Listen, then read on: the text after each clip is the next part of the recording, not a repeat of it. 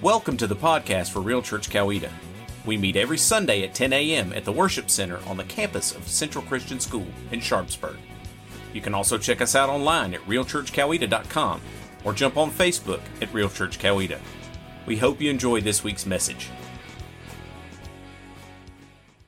I want to go ahead and jump into John chapter 11. So get your Bibles, open to John chapter 11. While you're opening your Bibles, I want to go ahead and talk to you about how the book of John is set up.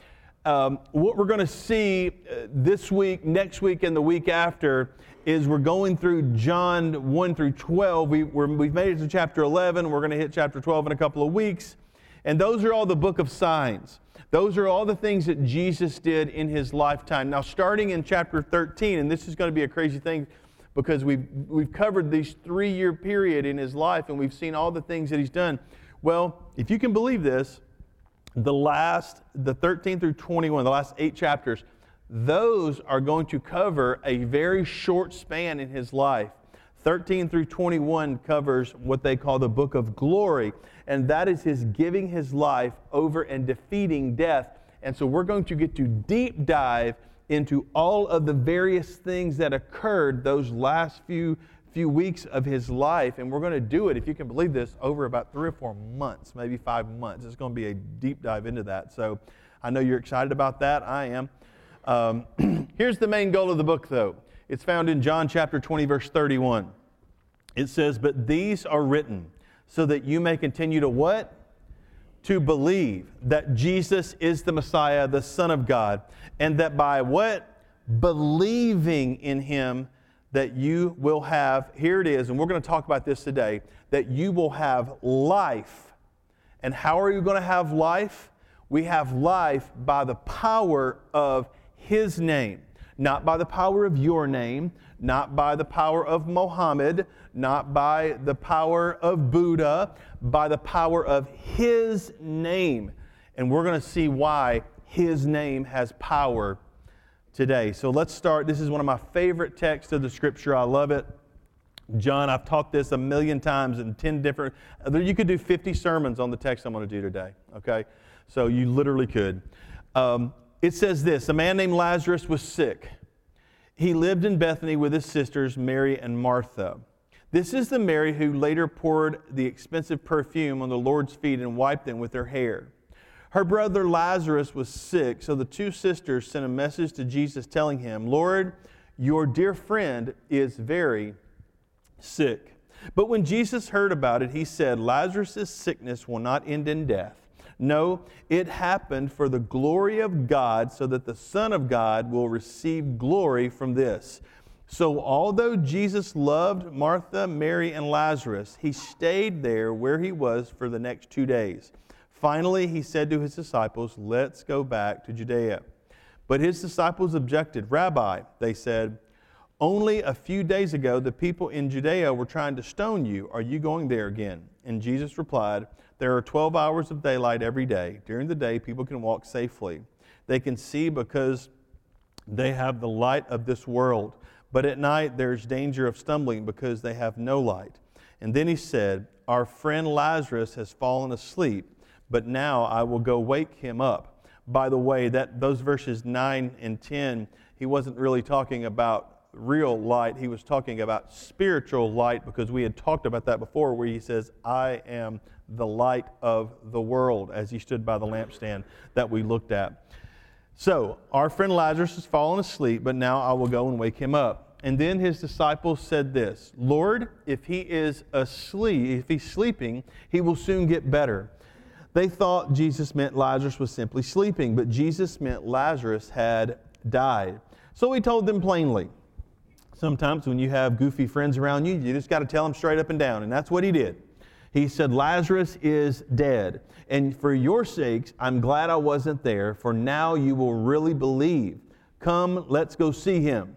And being the sharp-minded, brilliant guy that Thomas was, he says to the fellow disciples, "Let's go too and die with Jesus." You ever been in a situation where you're trying to explain something to somebody and they don't get it? So finally you just kind of roll your eyes and move on and said, "Just come on, just do what I do, just come on." When Jesus arrived at Bethany, he was told that Lazarus had already been in the grave for 4 days. Bethany was only a few miles down the road from Jerusalem, and many of the people had come to console Martha and Mary in their loss. When Martha got word that Jesus was coming, she went to meet him. But Mary stayed in the house. Martha said to Jesus, "Lord, if only you had been there, my brother would not have died. But even now I know that God will give you whatever you ask." Jesus told her, "Your brother will rise again." Yes, and mark this because Martha's showing that she knows some theology. Yes, Martha said, he will rise when everyone else rises at the last day. Jesus told her, and this is important for our text, I am. There's another I am statement. I am the resurrection and the life. Anyone who believes in me will live even after dying. Everyone who lives in me, believes in me, will never die. That's important for us. Do you believe this, Martha? Yes, Lord, she told him. I have always believed you are the Messiah, the Son of God, the one who has come into the world from God. Then she returned to Mary. She called Mary aside from the mourners and told her, the teacher is here and wants to see you. So Mary immediately went to him. Jesus stayed outside the village at the place where Martha met him. When the people who were at the house consoling Mary saw her leave so hastily, they assumed she was going to Lazarus' grave to weep. So they followed her there. When Mary arrived and saw Jesus, she fell at his feet and said, "Lord, if only you had been here, my brother would not have died." When Jesus saw her weeping and saw the other people wailing with her, a deep anger welled up within him, and he was deeply troubled. "Where have you put him?" he asked them. They told him, "Lord, come and see." Then Jesus wept. By the way, that's the first scripture I ever memorized. It's the shortest one in the whole Bible. Jesus wept. John 11:35. Let's continue. The people who were standing nearby said, "See how much he loved him." But some said, "This man healed a blind man. Couldn't he have helped Lazarus from dying?" Jesus was still angry as he arrived at the tomb. A cave with a stone rolled across its entrance. "Roll the stone aside," Jesus told them. But Martha, the dead man's sister, protested, "Lord, he has been dead for 4 days. The smell will be terrible." And Jesus responded, "Didn't I tell you that you would see God's glory if you believe?" So they rolled the stone aside. Then Jesus looked up to the heavens and said, "Father, I thank you for hearing me. You always hear me, but I said it out loud for the sake of all these people standing here, so that they will believe you sent me." Then Jesus shouted, "Lazarus, come out." And the dead man came out, his hands and feet bound in grave clothes, his face wrapped in a headcloth. Jesus told them, "Unwrap him and let him go." This is the second greatest miracle that has ever occurred on the face of the earth. The first being the resurrection of Jesus Christ. This is the second greatest miracle that has ever occurred. I want to explain to you who Mary, Martha, and Lazarus are first. Mary, Martha, and Lazarus are three of the main supporters of Christ. They followed him around. As a matter of fact, they were as close to Jesus Christ as you could possibly get on earth to another human being. Oftentimes we see that their house is often where they stayed when Jesus would come through that area. And so Lazarus has gotten sick and Jesus has waited. Are you with me? Don't miss that. But Jesus waited 2 days. Jesus has waited. And so here is what we see as we look at this text. Jesus waited, the disciples were confused, and Mary and Martha were ticked off. They were angry. They were angry with their friend. Martha was upset, and Mary was upset. Mary was so upset that she didn't even go to meet Jesus when she knew he was coming. Martha had to go get her and bring her to where Jesus was. They were disappointed. I've done messages before where I looked at this text and I said, listen, let's look at the different players involved. The disciples were confused. They were so confused about what he was going to do. They didn't understand. Mary and Martha, they were angry. Jesus was in control and was trying to show them the power that he had. And the question I always asked was, what about Lazarus? Because if you think about Lazarus, if Lazarus is sick and he's looking out a window looking for his friend that he has seen heal blind men and he has seen do miracles, he's looking at this person. He knows he can save him. He knows he can heal his sickness, and he never comes. And, you got to be thinking, Lazarus is thinking, oh, he'll be here. He'll be here. He'll be here. But as he gets weaker and weaker and weaker, and suddenly he dies, you have to be thinking, what is it that Lazarus thought? Mary was upset because Jesus' timing was not what her timing was. And that brings me to the first lesson in this message, and here it is. Sometimes our timing and God's timing are different. I want you to hear that. Listen to that. Let me just say this. In my own life, every time, God's timing and my timing are different. The second thing you can learn is this: God's plan isn't always our plan.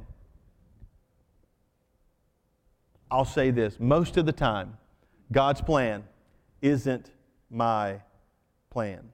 But I want you to know something that this text is going to teach us today. It's that His timing and His plan are always perfect. And here's the caveat: even when we don't understand it. Because there's things that have happened to me that I do not understand why they occurred.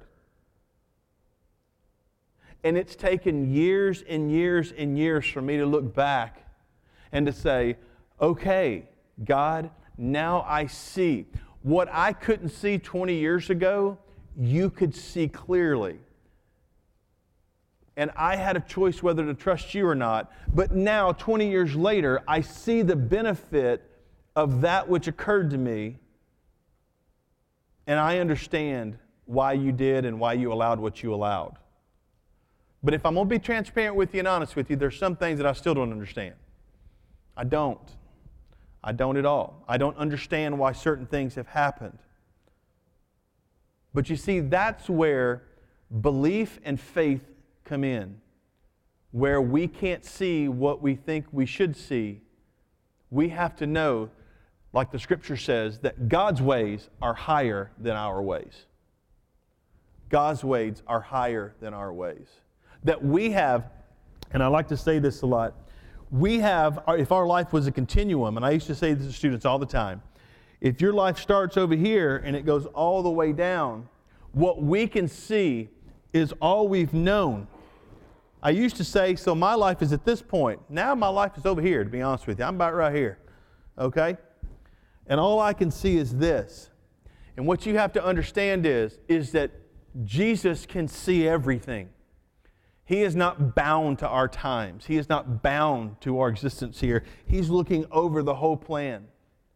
And so He has things that He's setting up here and here and here and here so that you will get from here to here over here, so that when He wants you to be here to do this for that person and this person and that person, but if this hadn't happened to you, then you would not be able to do this, because if this didn't happen, then that person wouldn't be in your... And I could go on and on and on and on and on. And that is the greatness of God. That His plan isn't always going to be our plan. And that His timing isn't always going to be our timing. There was a lot of emotion around this. There was a lot of emotion around this whole scenario. And I told you before, Mary knew her Bible, because when He said this, she says, listen, I know He's going to be resurrected when everyone's resurrected at the end. I know that. And she quoted theology to Him in verse 24. But Jesus wanted to go a lot deeper than just theology here. Are you with me? Can I tell you that it's good to know theology, and it's good to know your Bible, but I'm going to tell you what's even better. I'm going to tell you what's even gooder. Are you with me? It's a lot gooder to experience God in real life. That's what's better. It's great to know my Bible, but man, it's awesome to experience God in real life. That's what's awesome. He wanted to show by His very spoken word. By the way, the same spoken word that spoke the world into existence. He wanted to show by that word that He could overcome death and raise Lazarus. And here's what he really wanted to show. And this is going to be the first point. Gosh, it's 10:45. I'm not even to my first point yet. I tell you what, we may go over. We may not beat the Methodists to the buffet today. I don't know. We'll see. He wanted to show Martha and everyone else that the resurrection isn't an event. It's a person. And I don't want you to miss that. The resurrection is not an event. It's not. It's a person. The resurrection is today, just like every Sunday, we celebrate the fact that Jesus has risen from the dead, that He has conquered death, that He made a way for us to reconnect with God again. But the truth of the matter is, instead of celebrating the resurrection today as an event, we should celebrate Him as the resurrection. Are you with me? The resurrection is not an event. It's a person. Now, what does this mean for us? Well, here's what it means for us. Just like the Scripture says, it means we never have to experience death. We never have to experience death. And you may say, oh, that's not true. That's not true because my mom died or my father died or my aunt died and she was a godly woman and she died. This is Buriology 101, okay? Not theology, it's Buriology. All right, here's what I take from the text. That literally it is going to be like a blink of an eye. And this thing that a lot of us have feared our whole life, being death, is going to be literally like closing your eyes and open them up again. And we're in the presence of God. We don't experience the death. You know, unfortunately, I've had a few people, when I've been doing ministry, who have passed away. Probably the greatest example of this is the young man who passed away. He was 20 years old. And I was not in the room. I was close to being in the room. I wasn't there. I hadn't made it to the hospital yet. And he was in hospice, and he wanted to be at the cancer ward at the children's area where he lived a lot of his life. But there was one of my students that was in the room, and she told of him and describing the presence, the thick presence of God that suddenly entered the room at the moment right before he died. And it was an amazing description she had. And the peace that he had at that moment, a 20-year-old having peace. We don't experience death. One moment we're here, and the next millisecond we're in the presence of God. It means that we have an eternal home. Because He is the resurrection, we have an eternal home with Him. It means that we're no longer burdened down by sin that weighs us down. It means that we can live a life that is free of worry if we so choose to do so. We have that option. But here's the caveat to that. You have to believe that Jesus is the resurrection, and you have to give your life over to Him. See, for you and me, there is no resurrection if we continue to stay in control of our own lives. There is no resurrection. You have to give it over to Him. You know, I think oftentimes about this. I often think, and you need to do this sometimes yourself because it's really a good practice. Where would you be without Jesus today? Where would you be? Where would you be? Well, I would be lost, that's for sure. I would probably be lost both figuratively and reality. I would probably be lost somewhere on some road somewhere that I couldn't find my way. But I also would be lost. I would be a mess, and I would be searching for something. And I got to be real transparent with you today. I don't understand how people today make it without Christ. I don't understand how people make it in today's world without hope. I don't understand how they make it without the hope and the greatness of who Christ is, I don't understand how they live their lives on a daily basis. I don't understand what they get up in the morning for. Are you with me? I don't have a comprehension of what motivates them to go to work and what motivates them to deal with other people and what motivates them. I don't understand that for anyone who doesn't know Christ. They don't have that eternal hope, because I'm going to tell you something. If this is all there is, it's pretty bad. Right? If this is all there is. It's so funny to me when people, I was watching this show yesterday as I was doing some work outside, and I had the TV on and I was listening to it. And there was a couple, and they couldn't agree on money. They couldn't agree on money because the father wanted, he wasn't concerned as much about dollars and cents. He wanted family. Are you with me? But the wife, and usually it's backwards, but the wife, she wanted a career, and she was very successful and very driven. And the guy came in and helped them understand and helped them talk and come together. And by the end of the show, this is what she said, and I loved it. She said, I have come to the realization that money means nothing, and that the real blessing and joy in my life is the family that God has blessed me with, is the people that are around me. That's what's fulfilling. The resurrection, you guys, is not an event. It's a person. And here's what I love about the resurrection, is that he says in this text, he's not just the resurrection. It gets even better. He also is the life. He's the resurrection and he's the life. So here's how good it gets. He doesn't only deliver us from death, he also brings us into life.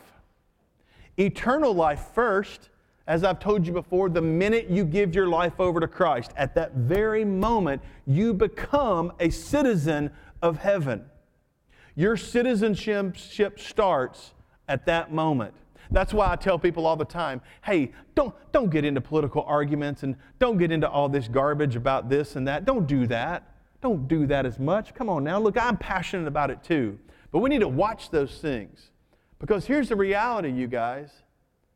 America's not very old, and it can go away pretty quick, as we've seen with all kinds of other countries and nations. But can I tell you what doesn't go away ever? Is our citizenship in heaven. You see, I'm a heaven citizen first, as a follower of Christ, and I'm an American second. And don't get me wrong, I'm gonna tote the flag and sing God Bless the USA right along with Lee Greenwood. All right? But my citizenship starts in heaven. But here's the great thing about this. That's just part of it. The better part of it is this. Our life changes now. He wants us to have life. Remember, believe and live? He wants us to live eternally, but He wants us to, John 10:10, He wants us to have life and have it to the abundance. Now listen, I know this is going to shock some people. I'm not a big fan of Southern gospel music. All right? I'm not. Don't judge me, I'm not. You know why I'm not a fan of Southern gospel music? One is because that real chubby guy always hits that high note at the end. Are you with me? The 4 people that listen to gospel music, sorry. But he does, he's like, and I'm like, how in the heck did that guy get his voice up there? I have no idea. But that's not it. The real reason I don't like gospel music, Southern gospel music, is because it seems like all they sing about is how things are going to be great one day. One day I'm a-coming, one day I'm a-coming, and they all get into it, and they're like, oh, it's going to be great, it's going to be heaven, it's going to be this, it's going to be that. But here's my message to them. I'm like, bro, it could be good now. Are you with me? You don't have to be. It's not. And listen, I'm going to tell you something. There are followers of Jesus that need to alert their face that they're followers of Jesus.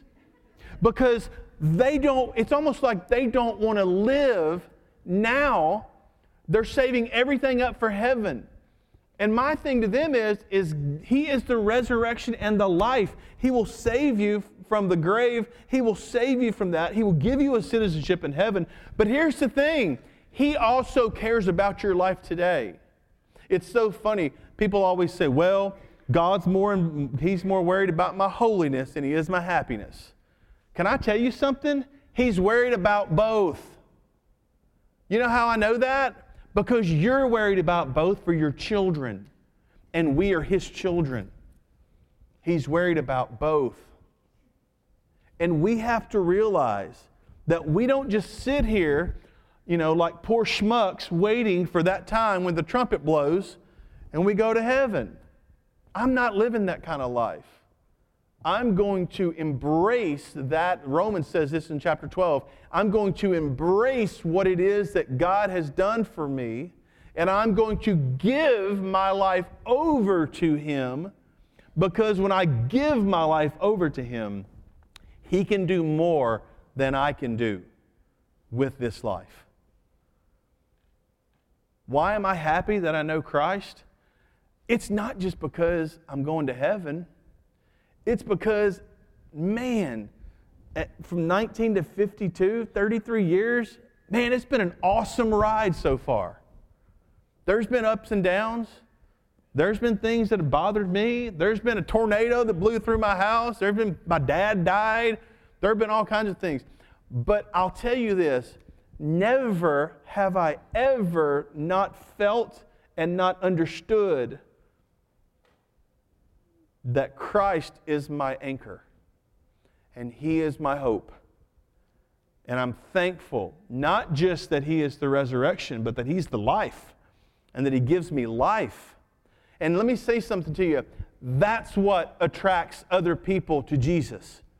It's not you standing on a street corner yelling, "You're going to hell!" And I'm like, bro, you act like you're happy about it. That's not what it is. It's the way we treat other people. It's the way, and listen, I used to call it in student ministry, it's the overflow. God's pouring into me, I'm overflowing to everybody else. The bad part is that if you're having junk poured into you, you'll overflow junk. If you hadn't allowed God to come in and change your heart, you'll overflow junk. And we experience that with people sometimes. But He's the resurrection. And it is not an event, it's a person, but He's also the life. And He's the life starting right now, today. Because Jesus is a right now deliverer. I want you to hear that. In 11:26, it says this. It says, "Everyone who lives in me and believes in me will never die. Do you believe this?" And she said, "Yes, Lord. I have always believed you are the Messiah, the Son of God, the one who has come to the world." Then but here's what happens. She says, "I know you can do this." And He says, "No, I'm doing it now. I know He will be resurrected." No, you don't get it. I'm doing it now, right now, as we're here. Let's go to where it is. He is a right now deliverer. Right now. It's amazing to me that the Creator of the world, one, would love me enough to care about me and to see my heart and to change my heart. But the most amazing thing about it is that He has the power to do it instantly. Instantly. I've heard it said by a theologian that it's a good thing that He said, "Lazarus, come forth."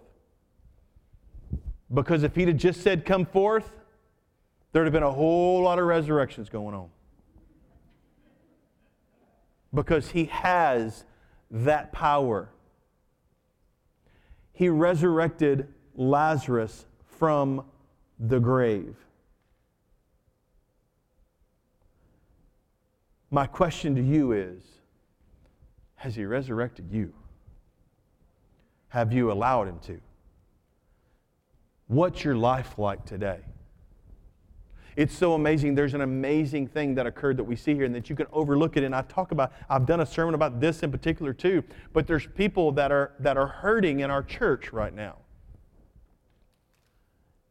And it's an amazing thing because what you see is mourners came and gathered around. They came and gathered around Mary and Martha. And when Mary got up and went, they said, she's going to the grave to mourn. She's going to the tomb. And guess what they did? They didn't say, hey, that's fine, let her go. I'm going to go get me a bucket of chicken and watch Netflix. They didn't do that, did they? What did they do? They all went with her and gathered around with her. And here is the amazing thing, and I want you to hear this. If you are tentative to be around someone who's mourning, if you're tentative to be around someone who's hurting, if you're tentative, I want you to know something. You are probably missing an opportunity, one, to be Christ to them, but two, you're probably missing the opportunity to see Christ do something great in their life. Because those mourners that didn't go along with, they didn't see the miracle. There's a lot of dynamics that are going on. These verses are the culmination of Jesus' earthly ministry. And then the plot to kill him begins. And we start that next week. Jesus is the resurrection. It's not an event. It's a person. Jesus is not just the resurrection, but He's also the life. And I hope you're experiencing both of those on a daily basis. Let me pray for you. God, thank you for today. Thank you for the fact that for so long I thought that the resurrection was an event. I thought it was a thing that happened in time. And God, you opened my eyes to see that no, you are the resurrection. Wherever you are, you bring life. God, I do pray that you would bring life into the lives of the people that are here, for those watching online, and for the community that we live in. God, let us be great examples of who you are to the community here. God, we want you to fill us to the point where all we do is show life to other people. God, we know it's the true test. It's the true test. You've said it. It's the true test. How much do we love other people? What does our life reflect? God, let us embrace you as the resurrection, not as an event, but as a person. And let us experience in everyday life you. And may others see that. It's in the strong and mighty name of Jesus. Amen. Thank you for listening to the podcast for Real Church Coweta. If you have any questions or would like to contact us, please visit our website at realchurchcoweta.com and click on the Contact Us tab. We invite you to join us every Sunday at 10 a.m. in the Worship Center on the campus of Central Christian School in Sharpsburg. Until then, God bless, and remember to love God, love others, and live real.